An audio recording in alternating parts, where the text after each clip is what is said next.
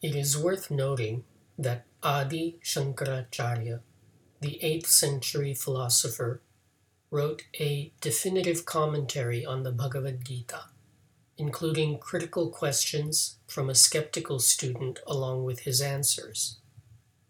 His commentary did not start until this verse, and it is not obvious why. One explanation is that Shankaracharya considered what has happened thus far to be unimportant, but it does provide critical context, specifically describing Arjuna's emotional distress and rationale for not fighting. Perhaps a better explanation is that what has happened thus far is quite worldly, intuitive, easy to understand and interpret.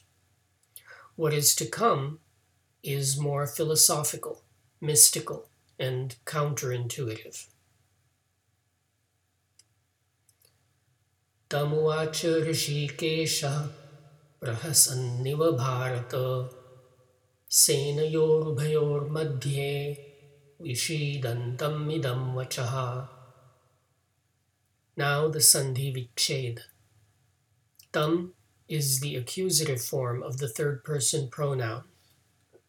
Uvacha means said.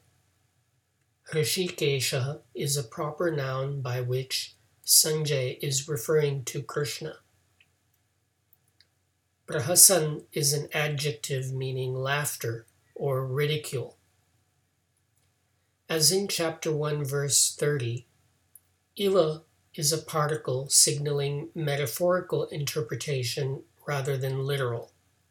It is similar to the word like used as a suffix, so prahasanniva means laughter-like or as if laughing.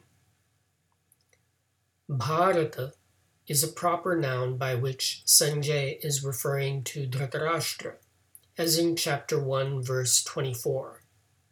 It means son of Bharat, but here it translates to descendant of Bharat or scion of Bharat.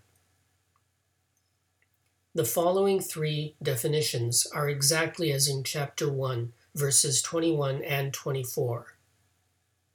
Sena yoho is the dual form of the noun meaning army. Ubhayoho means both. Madhye means between. The following two definitions are exactly as in verse 1. Vishidantam is the progressive form of a verb meaning to despair. Idam means this.